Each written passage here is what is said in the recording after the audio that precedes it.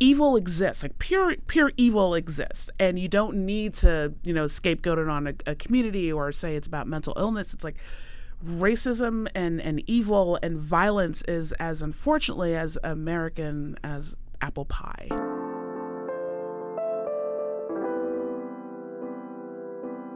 Hey guys, it's Daniela Gibbs-Leger, and welcome back to another episode of Thinking Cap. That's right, I am alone once again. Ed is still off gallivanting. Picked a good time to not be in the office. I have to say, these past couple of weeks have been super trying. Obviously, we all know what happened this weekend. We had a mass shooting in El Paso, went to sleep, woke up to the news of another mass shooting in Dayton, Ohio. We're going to get into it and talk to our guests today about what's been going on. But I just have to say that my heart, how many times can it keep breaking over and over again every time we have one of these mass shootings? And I'm trying to remain optimistic that maybe this will be the time that we do something, or that people are moved to action. This felt different, and it felt different because the El Paso shooter and his rhetoric so closely mirrored the rhetoric that our president, Donald J. Trump, has been saying. Lots of people have been clipping and showing the videos over the past several months where Trump has been calling Mexican immigrants and people from Central America coming here seeking asylum invaders, and that there's an invasion happening. And then you saw the El Paso shooter allegedly say the exact same things and use it as a justification for going into this Walmart and shooting and killing 22 people. There is a conversation that needs to be had around the amount of guns that are in this country, the nexus between guns and white nationalism, the fact that folks seem to be afraid to call domestic terrorism perpetrated by usually white men what it is, which it is, domestic terrorism.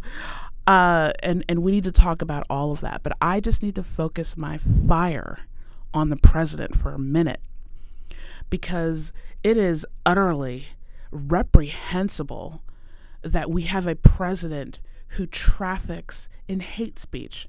And that's the only thing that you can call this. It's hate speech and racism. And I applaud my fellow human beings who happen to be Republicans who have stood up and said as much. And there haven't been that many, but there have been a few. And I know it's not easy to do politically, but you know what? Sometimes things are more important than politics. Sometimes it may be worth you losing your seat to take a stand that in 20, 30 years, when the history books are written about this moment in time, you will be on the right side of history. That you will be on the side that stood up and said, what our president says from his bully pulpit, from his rallies, is wrong, it's racist, and I will not abide by it. And it may cost me my seat, it may cost me support, but it's more important for me to be able to live with myself and to be able to tell my grandchildren that I stood up to this than to get reelected next year. And if you make the political calculus that you would rather remain silent, you would rather have a backbone of a jellyfish, that you would rather equivocate and twist yourself into pretzels and dance around the topic and say, and basically be Ben Sass, if that's what you want to do, enjoy yourself. But you know what? When I meet my end, I'm going to feel pretty confident that I stood on the right side of history. And a pox on you and everybody else who doesn't take this moment in time to finally say that enough is enough, that we're not going to stand by and let this president demagogue and preach racism from the White House. It is disgusting how he has denigrated this office, and I'm not going to hold my tongue anymore for any Republican who is going to sit by and let him do it. So, enjoy your reelection, enjoy your moment in Congress, but your day of reckoning, it's coming, and it's coming soon. And maybe it'll come from your grandchildren who will say, I don't understand, Grandma, Grandpa, why didn't you stand up to President Trump? And maybe it'll come in some other way if you believe in heaven.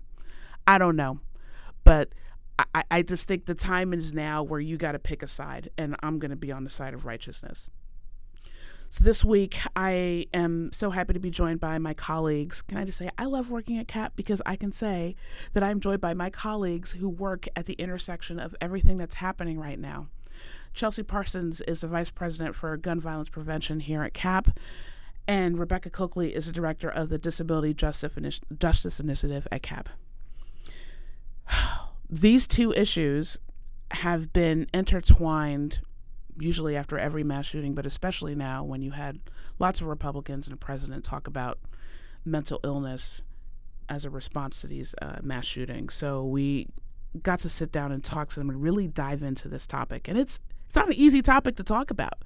And good people can come to this conversation with good intent, but come on different sides of the issue. So I'm really happy that we're able to talk through not just the complications around talking about mental health issues and gun violence, but also, is there hope on the horizon for something to happen positive to come out of this, to actually implement some common sense gun violence preventions that are wildly supported in this country by average Americans. So it's unfortunate that we had to have this conversation this week, but I'm really glad that we could have it, and I hope you enjoyed the episode.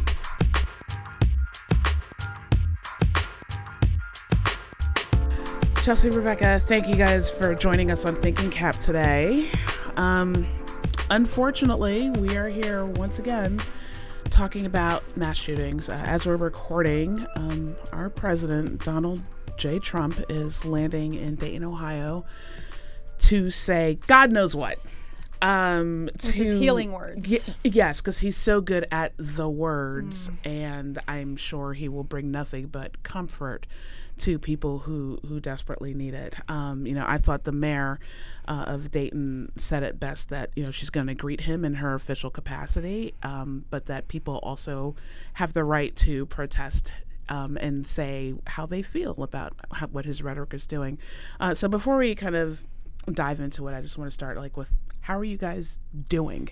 It's hard when you work on these issues all the time and it seems to keep coming back up. How are you and your teams doing? Yeah, it's I say to my team a lot, and this work is hard in all the ways that work can be hard. It is intellectually challenging work, and it is politically incredibly difficult work, but it is extremely challenging work just as a human being. And so, I probably handle it in a less than healthy way, which is I put up barriers in my brain so that I can do this work. And every once in a while, somebody, one of our colleagues will say, how are you doing? And it reminds me right. Are you really asking me that question? Right, exactly. So, but the thing is that however I'm doing, there's, so many people who are survivors of gun violence from other incidents who every time something like this happens are just re-traumatized over and over again. And so I appreciate the question, but I also, how I'm doing, I think is among the lesser concerns. This is Rebecca. For us, I think here we are again. Something that I say a lot in the public engagement work that we do is that we come to movement work because of trauma. Nobody joins a movement because your life is great. And then doing movement work, you acquire additional trauma as a result of that. And every time that there's a mass shooting, the disability community collectively holds their breath. And we literally see people go back in the closet about their disabilities. We'll see people drop off of Facebook groups that are designed for peer support and connection because they're afraid their employers will see that they're a member of that and use that to discriminate against them, or that their loved ones will call the cops on them because, hey, I have a friend who's bipolar, I have a friend who has dissociative identity disorder, or whatever the case might be. As a person with anxiety who manages a team of multiple individuals with multiple types of disabilities, this is really hard. And especially at the nexus of immigration and disability and pitting those communities against each other.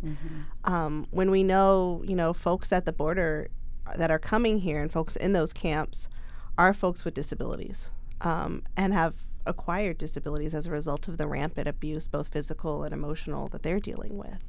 And so it's really hard for the disability community right now to, you can't separate your identities in times like this.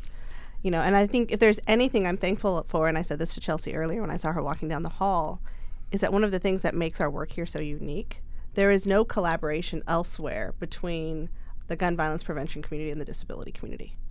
And to be able to have space, like safe space, to have some of these really tough conversations is, I think, what makes me come into work in the morning in times like this.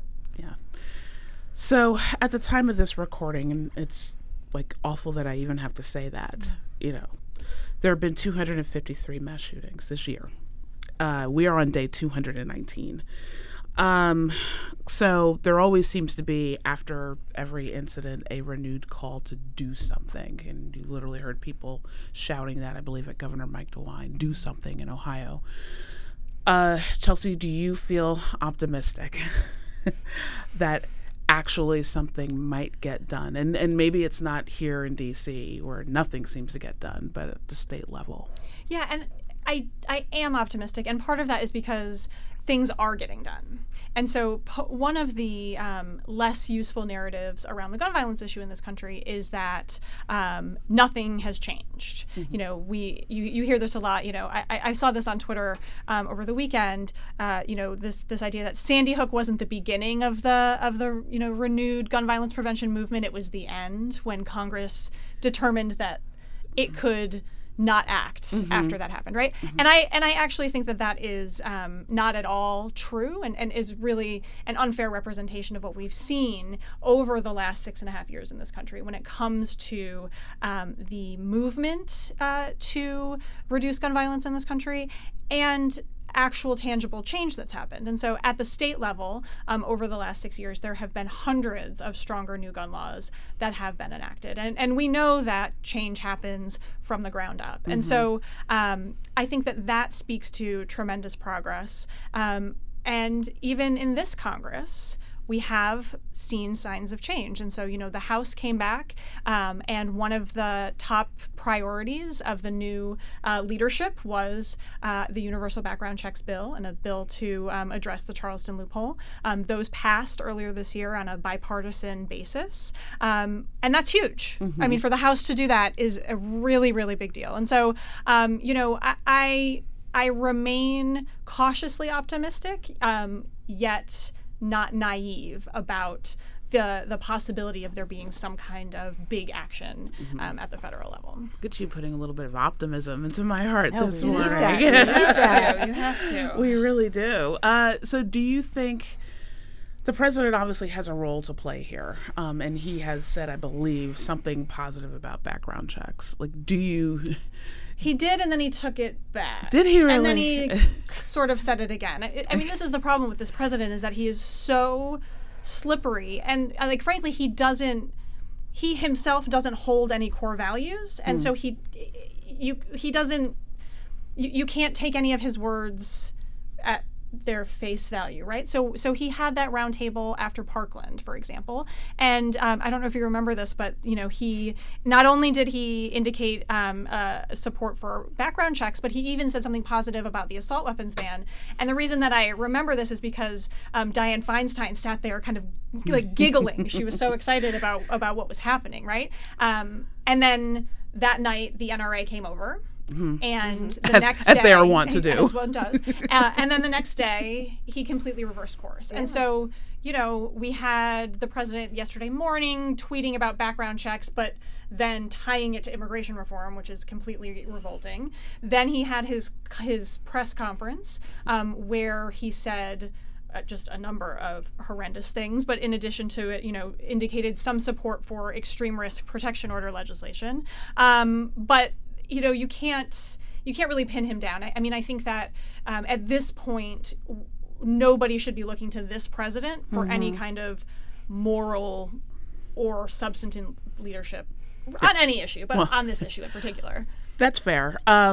I want to touch on some of the awful things that he said, and it goes back to, Rebecca, some of what we were talking about that happens after mass shootings, when your community starts holding their breath. And he talked about mental illness. You heard other Republicans talking about mental illness, especially as it relates to El Paso, as white nationalism and racism is not a mental illness. I feel like it's ridiculous I need to say that.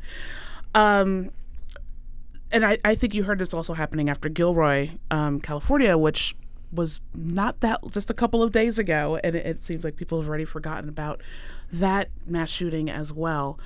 So you talked about sort of the ramifications on people feeling that they have to go back in the closet and they start worrying about their employment and all of that. Like, what does it do to the policy conversation around this, right? Because I think there can be people of good conscience and faith on this topic who don't exactly know what to believe, but I know the president's definitely not one of those people. Well, I think one of the big challenges is this conversation around mental health. We know that we don't have a robust, well-funded, high-quality mental health system in this country. We know it for the average Joe who sees a therapist once a week or once a month, and that it's as true for them as it is for folks who have really significant, serious mental illness and require more intensive treatment. And it's one of those things that we talk about all the time, and I'm cautiously optimistic in all of the conversations around Medicare for All, where there's the bullet point there around mental health, hoping that we see some more text to that, because it really is something that's crucially needed. It's really easy to continue to say, well, we'll just lock those people up, where we know that there are roughly 51 million people with a diagnosed mental illness in this country. We also know that locking people up in traditional warehouse-style institutions doesn't work. They still exist today. The president was behaving in such a way like, we're going to bring them back. They still exist, and actually Texas has some of the most harmful ones in the country, where there are repeated investigations about violence, abuse, rape, mistreatment, et cetera, of people in those institutions. And these are people with civil rights. Mm-hmm. I also have a significant fear, given the president's use of rhetoric, that should we see a return to an actual president endorsement of involuntary commitment, who is going to be committed? It's going to be disproportionately people of color, disproportionately women, disproportionately immigrants, people who speak out against the president. I think it's more than reasonable to say that, and this is just one of a continued theme. I mean, we've seen states like Florida where they have a requirement for students who are in K-12 public schools before they go back to school this year. They have to legally disclose whether or not they've sought mental health treatment over the last year and be put on a state registry. How is that legal? That's a great question. And I think that is an overcorrection to what happened in Parkland. Yeah. Right. And we've seen it now spreading to South Carolina and Georgia as well. And let's be honest, we know when we start building registrations of people, it's usually not a good thing. No, never in history. I mean, short of Santa's list, nobody wins. Exactly. And I think one of the things that I think is really challenging in this whole conversation is that I think that there are incredibly well-meaning people who struggle to understand how a person could commit this kind of act of violence if not for a mental illness, right? Like I think that it comes from this effort to try to make sense of it. Mm-hmm. And the easiest way to make sense of it is to try to blame it on something like mental illness, because then you can kind of get yourself out of it, right? Right. And so I think that that's where a lot of this comes from. And until very recently, there hasn't been enough pushback from folks in the gun violence prevention space on that narrative, and to say, we are not going to make rhetorical points against the president on the backs of individuals with mental illness. And we're not going to take cheap shots at the expense of that community. Right. And I think sometimes, you're right, there are well-meaning people who grapple with this. But it also goes back to, I think, not wanting to understand our history and like how this country was formed on the backs of violence and racism and that were codified in like our institutions. So I was participating in an interesting conversation with a group of friends who all happen to be African American, and they were like, this is like evil exists, like pure evil exists, and you don't need to, scapegoat it on a community or say it's about mental illness. It's like racism and evil and violence is as unfortunately as American as apple pie. And people's lack of being able to grapple with that and understand it, I think, can lead you down to these conversations. Well, and colleagues on our team actually developed a timeline around mental health and communities of color and public policy. And you can actually look back. I want to give credit to Valerie Novak and Aza Altidaifi for this brilliant presentation that they've done recently, talking about going back to the formal diagnosis of runaway slave syndrome or drapetomania, which was a psychological diagnosis used to round up runaway slaves. And so like the deep-seated long historical connection between racism and ableism, and in this case xenophobia and everything else that's tied into this current administration, sort of like spin the wheel and pick an ism, you can't deny that, and you can't unpack it with just one thread. You have to untie the whole knot. Yeah.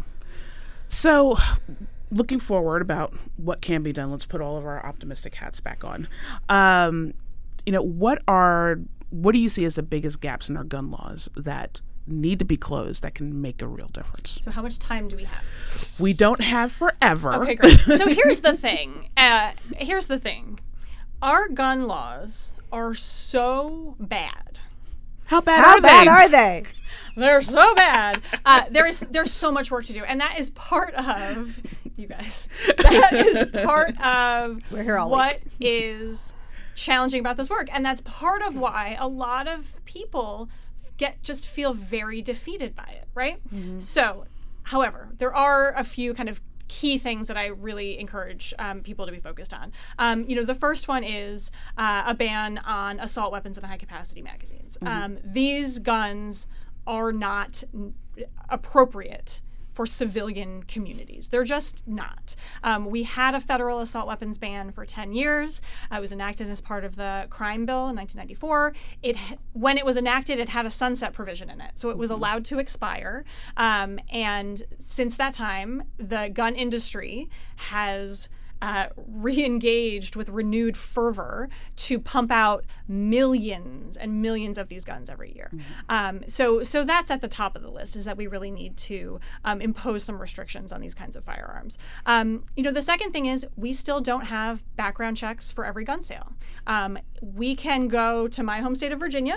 I can sell you a gun out of the trunk of my car, and I don't need to take your ID. I don't need to do any paperwork. That's a completely legal transaction. That facilitates illegal gun trafficking, and it is a legal workaround to the other laws that we have in place that are designed to prevent people from being able to buy guns. So that's an extremely big problem. We also have a dynamic in place right now where we don't have even close to sufficient research about the causes of gun violence in this country and what are the most effective interventions to have an impact on reducing it. And so this year in the House, in the appropriations bill, the House gave $50 million to the CDC and the NIH to be able to finally conduct research into gun violence. Again, another really big deal and really important. So we're not policy making with a blindfold on. Mm-hmm. So those are just like 3 real quick ones. There are probably a dozen more. One more I'll highlight is that we need to repeal the federal law that gives the gun industry almost absolute immunity from civil lawsuits. They are the only consumer product industry in the country that just has blanket immunity from civil litigation. Which is incredible. Oh, yeah. And obviously they got that done because they, by a ton of politicians, I assume. But like, do people understand that? I don't think so. Yeah. I don't think so. And I actually think that's one of the other key challenges that we have in this policy space is that there's just a baseline lack of understanding among kind of the general public about how bad our gun laws are. You know, even something like background checks, I think now because we've been talking about it so much, people get it. But even, you know, a year or two ago, people didn't understand. My husband said to me after I had been doing this work for like 5 years, wait, you mean there's no license that you need to get a gun? And I was like, thanks for paying attention. Where have we been? But so, I mean, so like there's just a really, there's a big gap in, I think, education and understanding of what our gun policy is. And Rebecca, if you could, you know, wave a magic wand, what is the conversation you would like to be having right now when it comes to mental illness, mental health, and guns? It's this conversation times everyone who needs to be at the table, really. And it really is a conversation that for so long hasn't been had by either community. You know, I think the other thing, and this talking point is so, I almost want to say it's like, it's calcified. You know, we know the data that tells us that people with disabilities are more likely to be victims of gun violence than perpetrators. Right. And at the same time, by and large, people with disabilities aren't believed when we tell people that our lives are being threatened. So, for example, every year we have an event in the spring called Disability Day of Mourning, where we recognize the hundreds or thousands, depending on the year, of disabled people who have been killed by a loved one or a caregiver. And it's one of those things that everybody's like, well, wait, you guys do something like that happens? And if you read the papers regularly, you'll see like this parent, it was so hard raising a disabled kid that, you know, they committed murder-suicide, or that child is now at rest. No, you killed that child. Wow. And there really is no easy, one of the conversations we've had with a lot of folks that are talking about these IRPOs and these gun violence restraining orders is how do we make sure that there are mechanisms in place so if you're a disabled person and you feel unsafe in your household, you can have your parents or your siblings or your caregivers' guns removed because you question your own safety. And when the first time I brought that up to those folks, they were like, wait, what are you talking about? Like, we're talking about keeping guns away from your folks. And I was like, yeah, but we're not killing you guys. Y'all are killing us. And really taking the time to say that this is a tough conversation. I mean, it's just like the conversation around abortion with the reproductive rights movement and the disability community. We traditionally have been always treated as a football or a prop, and we're not your prop. We're your sister, we're your teacher, we're your boss, we're your friend. And we deserve a seat at the table for the conversation that directly impacts our lives. And traditionally, we haven't been there.